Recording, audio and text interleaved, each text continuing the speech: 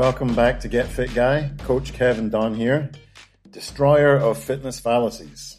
This week, I received an interesting email from a listener that I thought would make a good episode, so let's get into it. Mary emails in to say, Kevin, I love the podcast and your own take on it. I'm always learning something new. I recently read a book that introduced an idea to me called the centenarian decathlon. Not a literal decathlon for the extremely old, but the 10 events you personally would like to do as you get old. For example, you might include getting up from the ground by yourself if you fall, or avoiding such a fall through improved reflexes when you stumble. Then you have to train for those events as much as you would for a marathon, a through hike, or powerlifting competition, only you need to train over the course of decades instead of weeks or months. The author includes some of his individual hobbies like archery, in his own centenarian decathlon, and other interests, such as being able to carry a grandchild or dash through an airport to make a connection, might be individual, important lifestyle goals for different people. What do you think would be worthwhile events to train for, and how would you train for them, or help someone else train for them whilst still middle-aged? Mary, thanks for the great email. I feel it embodies everything I've been discussing around fitness. That is the idea that fitness is the absence of disease or injury, and that functional fitness, rather than being the latest buzzword, is actually the expression of a defined physical function. The centenarian decathlon came about through the idea not of forecasting one's physical future, but by backcasting or reverse engineering it. My own practice, I hear a lot of catastrophic forecasting, the idea that running's bad for your knees, eventually muscle will turn into fat, or that at a certain age you can't perform many physical tasks. People have been made to fear aging and are willing to accept this degradation rather than resisting. Well, I'm here to tell you resistance is not futile, and bonus points if you caught the Star Trek reference there. In her email, Mary asked me what I thought worthwhile events would be to train for and how to train for them. Well, I'll answer the first part of that in a moment. As for the second part, get ready for a very unsatisfactory answer. I don't know. I don't know because in order to train for an outcome, we have to know the current ability to express that outcome. So if the goal is to run a marathon, one person may currently be doing no running at all and have zero sporting history, and another may have been a varsity athlete 40 years ago and spent the last 4 decades playing multiple sports. How each of these avatars would train towards a goal would be totally different, so I can't answer questions like that, and anybody that says they can would be lying. But for the first part, what do I think would be worthwhile events? Well, I can definitely make a good stab at answering that. Again, if you've been listening to my Get Fit Guy episodes, I've already introduced the idea that there are 10 physical skills: strength, speed, power, stamina, endurance, coordination, accuracy, agility, balance, and flexibility. So if you're asking me the best 10 events or outcomes to train for in terms of a centenarian decathlon, my answer would be to do something that falls into each one of those categories. That way we can ensure we aren't biasing any one thing and that we truly have a broad and general ability to perform different tasks that life may throw at us.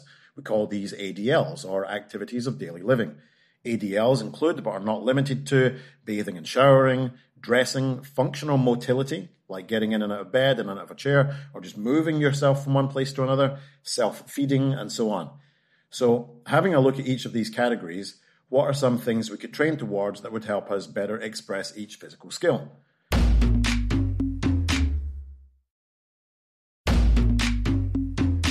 Well, first of all, let's talk about strength. As mentioned many times in this show, strength is crazy important for the aging phenotype because the main side effect of getting older is sarcopenia, or loss of muscle mass. So here, some form of strength expression in each of the motor patterns would be admirable: squat, lunge, push, pull, bend, and core engagement. Speed.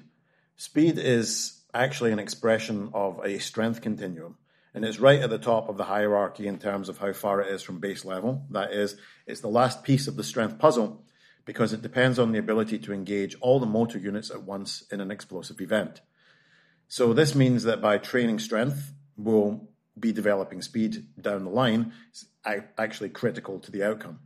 And we'll measure speed outcomes by looking at things like your all-out effort, maybe rowing or biking for 30 seconds, or you could do a Tabata kind of workout, which would be 20 seconds on, 10 seconds of rest for 8 rounds, maybe a 100-meter sprint. That kind of thing would be all-out speed.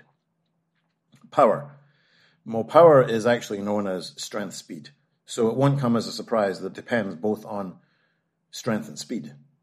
And I'll let you in on a little known secret here, and one of my favorite self-coined expressions. You can't express what you don't possess. So if we head into functional fitness facilities up and down the country, we'll see clients being asked to perform movements like the power clean, sometimes in their very first lesson ever. But if you don't have any strength and you don't have any speed, you'll find it difficult to perform strength speed. However, once some strength and speed have been developed, then weightlifting movements like a power clean, the snatch with a barbell, or with implements like a sandbag, kettlebells, dumbbells, a dead ball, they are all great expressions of power. Next up is stamina, and this would be defined as the ability of a muscle, a group of muscles, to keep doing work at a high percentage of maximal effort. Here, that would be something inherently unsustainable. So something like a 400-meter run, a 500-meter row, something that takes you around about the 90-second to 2-minute mark, after which we'd see a dramatic drop-off in performance. So you'd be looking at things that fall within that domain, such as a 500-meter row. Endurance. This is your ability to just keep going in a sustainable aerobic environment, something where your body is creating energy faster than we're using it up, something like a very long hike. What would be a good goal? Well, maybe a planned future trek to Machu Picchu, or a swim in the Great Lakes, a desert ultra marathon, walking to Everest base camp. Those are all the very top end, but further down the line we have a short triathlon, or a 10-kilometer run, or even just a walk to the closest coffee shop rather than driving there. Coordination, also very important. This is the ability to use our hands and eyes together to achieve tasks, to know where we are in a space with a view to interacting with objects. I think that anything here that makes us use both sides of our bodies and all of our limbs is important. Obviously, I play martial arts. I can say for sure that things like judo, karate, and boxing are very useful. That sounds a bit rough. Things like Tai Chi are a great option, as are activities where we have to actually interact with an object, especially moving objects. So think about things like badminton, table tennis, or juggling. Accuracy is up next, and that's the ability to perform skills with precision, usually being able to direct ourselves or an object towards a small target area. Just like in the author's example from the email, I would say archery is awesome for this, but also things such as golf, or even those games where you have a board with buttons that light up on it and you have to touch the correct one at the right time. Good fun. Agility. This is being able to quickly change direction and speed, especially in response to an external stimulus. Think about a goalkeeper in soccer moving across the goal face to intercept the ball, a tennis player changing direction across the baseline or rushing the net. Boxers and football players also do directional speed change work by doing things like ladder runs. And I'd even say things like ballroom dancing, Latin dancing involve agility because you're doing directional footwork changes in response to a partner. Balance. This is the ability to keep your line of balance over the middle of your base of support or center of mass. Playing judo, this is the key concept. You win by off-balancing your opponent, which allows you to successfully execute a throw or a sweep. Therefore, I would say that's a great way to learn and improve balance. And before you at me, we have a 75-year-old man over here with zero martial arts experience who just took the sport up and loves it. Other things that could improve balance could be things like slacklining, dancing, riding a bike, or learning to ride a horse. Flexibility. This is the ability of a joint or a series of joints to move through an unrestricted and full range of motion. Super important skill, especially as we age, because the ability to take your knees and your hips through a range of motion helps us to get in and out of a chair. I already noticed my own flexibility decreasing, although I'm practicing a flexibility inclusive sport. So if we aren't doing anything to actively work on our range of motion, then the degradation of performance will be much larger. Here we could be looking at doing things like trying to perform yoga, even trying to get into a splits position to gain a full range of motion in the squat, and so on. What exercises would you include in your centenarian decathlon? I'd be super interested to hear your ideas. So hit me up on the Get Fit Guy Facebook page or send me an email at getfitguy@quickanddirtytips.com, even if you just want to say hi or have a question about your training.